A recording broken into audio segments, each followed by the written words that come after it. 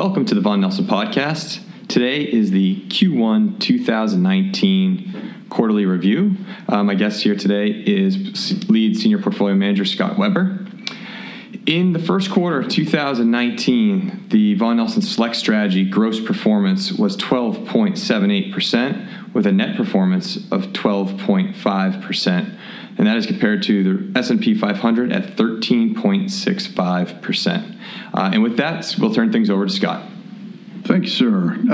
So obviously, we're long-term investors. We think in 3-year increments, but it's healthy to pause a couple, 4 times a year and reflect at where we are. So with that in mind, let's talk first about performance during the quarter.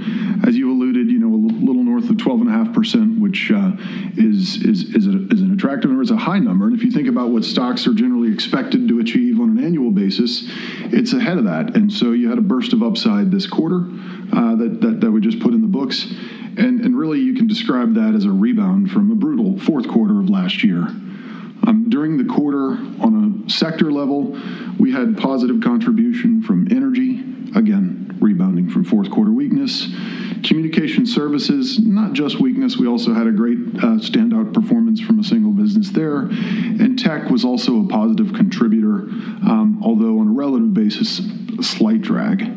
No sector was down in the quarter, but we had a few stocks that were.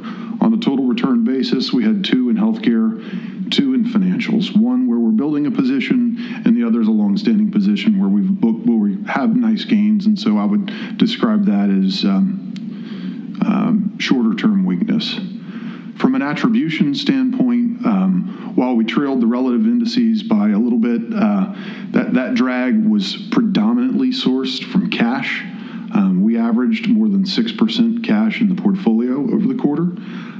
Tech, healthcare, and financials, as I alluded to earlier, each returned a little bit less than the index. In terms of changes that we made, we added 3 names. We eliminated 2 names during the quarter, so it was a little bit busy. Turnover was a bit above 12% during the quarter. And the net result of those changes are lighter exposures in industrials and materials, greater exposure to the consumer and communication sectors. If you look at the characteristics of the portfolio today, they're consistent with our historical profile. Our active share is still comfortably in the high 80s.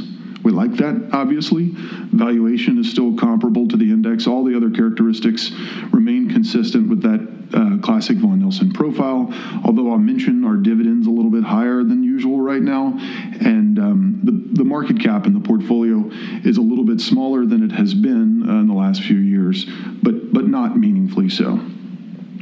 I like to think about the world in terms of factors as well as individual names, and so if you look at the performance of the index through the quarter and try to discern what worked and what didn't, it shouldn't be a surprise that some of in this snapback, that beta, earnings volatility, narrowing credit spreads, anything with exposure to these factors, obviously, more price volatility, more exposure to the price of oil, and higher valuation stocks all were associated with better equity performance. It follows then, and it shouldn't be a surprise, that larger market cap and higher dividend yield weren't necessarily during the quarter the highest contributors to return.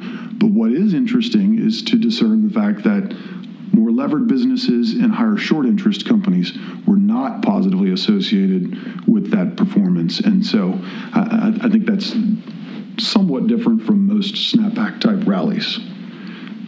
Turning to the macro, if you take a step back, recall that it wasn't that long ago that we were discussing global growth, and in particular, we were talking about inflationary concerns, and we knew the trajectory of the Fed at this time last year is notably different than what we see now. I'll point out that in the second quarter of 2018, in the United States, we had a 4 handle on GDP growth, and it's been sequentially slowing ever since. Nonetheless, it sets up for a tough compare in the quarter that we're in now.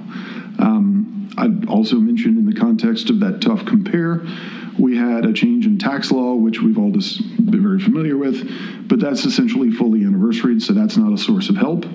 Any pre-buy or inventory accumulation in advance of the The trade discussions with China is essentially done, and that's fully anniversaried. That's not something that's going to help us here. And at the moment, industrial production is not growing. Energy is a big part of that, and you see, despite higher oil prices, less investment in energy of late. And so if you think back to mid-year last year, you had the interest rate sensitives declining, auto and housing especially, and that generally foretells some economic deceleration. And now in the United States, despite employment market being strong, you're seeing the service sector begin to slow its rate of growth, and that, of course, is generally speaking where most U.S. jobs are. So if you think to Fed activity, their pause or pivot recently has been, I'd say, a big part of the snapback in equities.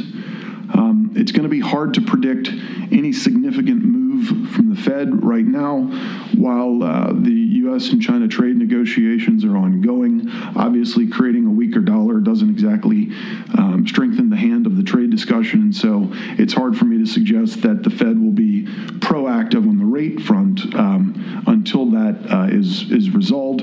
It's anyone's guess when it's fully resolved, but in any case, I'd point out that while we're recording this on April 3rd, those conversations are ongoing, and headlines are day to day pointing out the activity.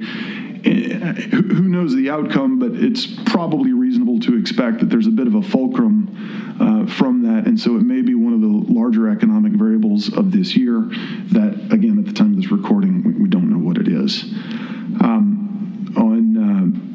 On television the other day, I heard someone describe the current situation of the economy as a growth rate cycle downturn, and I thought that was a beautiful way to phrase it. So we're not yet in recession. I don't know that we're in a position to call for a recession or anything of the sort, so please don't over-extrapolate these comments, but I would point out that I believe that we're at greater vulnerability than we were recently, and growth at the moment certainly isn't accelerating.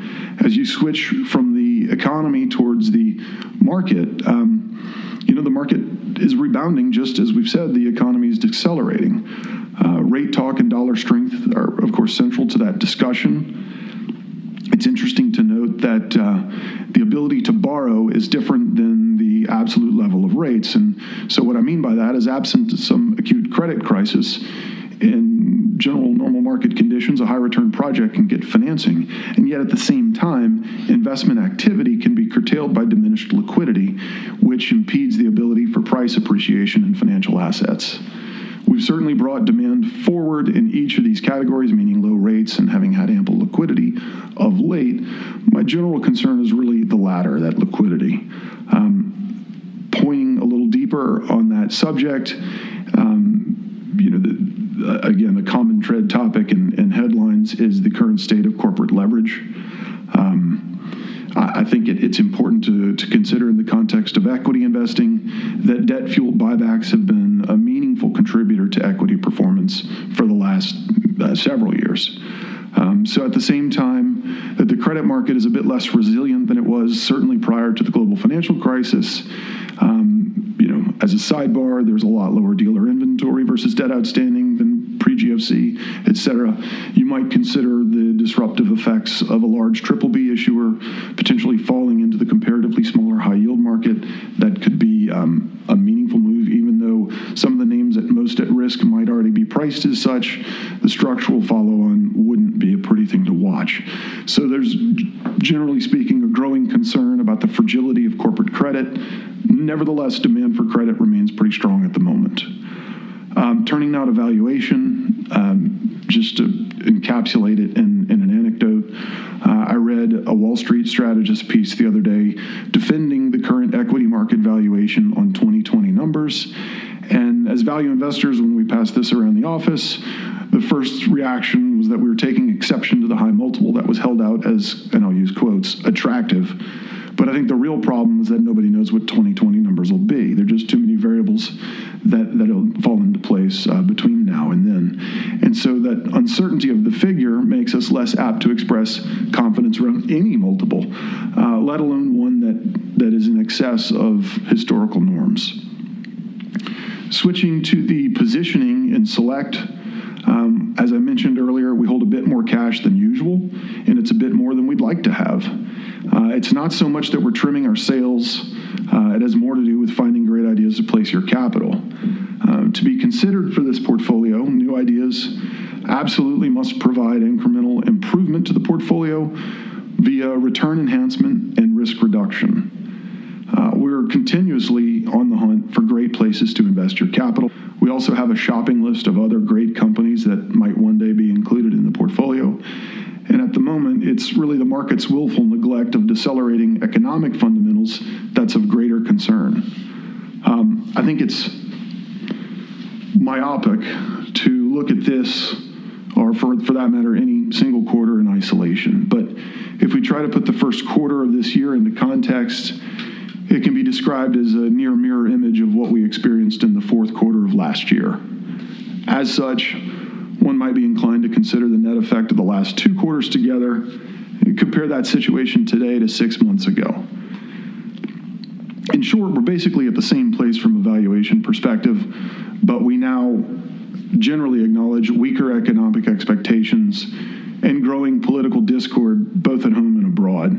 And at Vaughan Nelson, we will continue to favor idiosyncratic opportunities and alpha to the price indiscriminate influence of beta as a source of return as we diligently invest your capital.